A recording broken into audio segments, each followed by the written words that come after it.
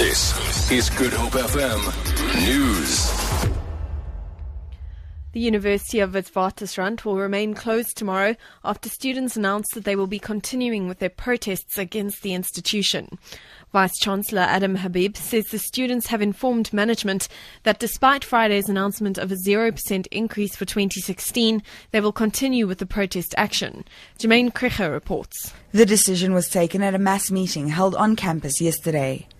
Habib expressed his disappointment at the students' decision, which he said would put their chances of passing or graduating in jeopardy and further entrench and deepen the inequalities in society. The Full House He says a special meeting of Senate will be held tomorrow to discuss the protest and the resumption of the academic program.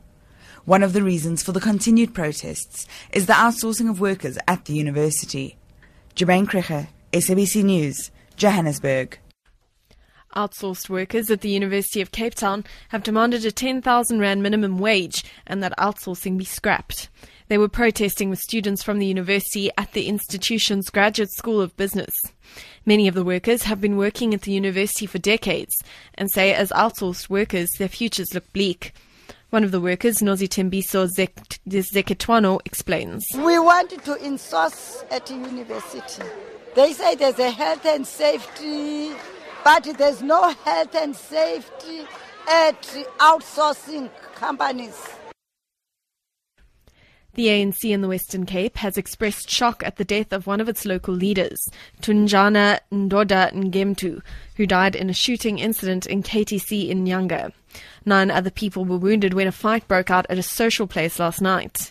Ngemtu had been part of the ANC Western Cape delegation that went to the party's recent National General Council meeting to push the interests of his region and province to the top of the ANC's national agenda.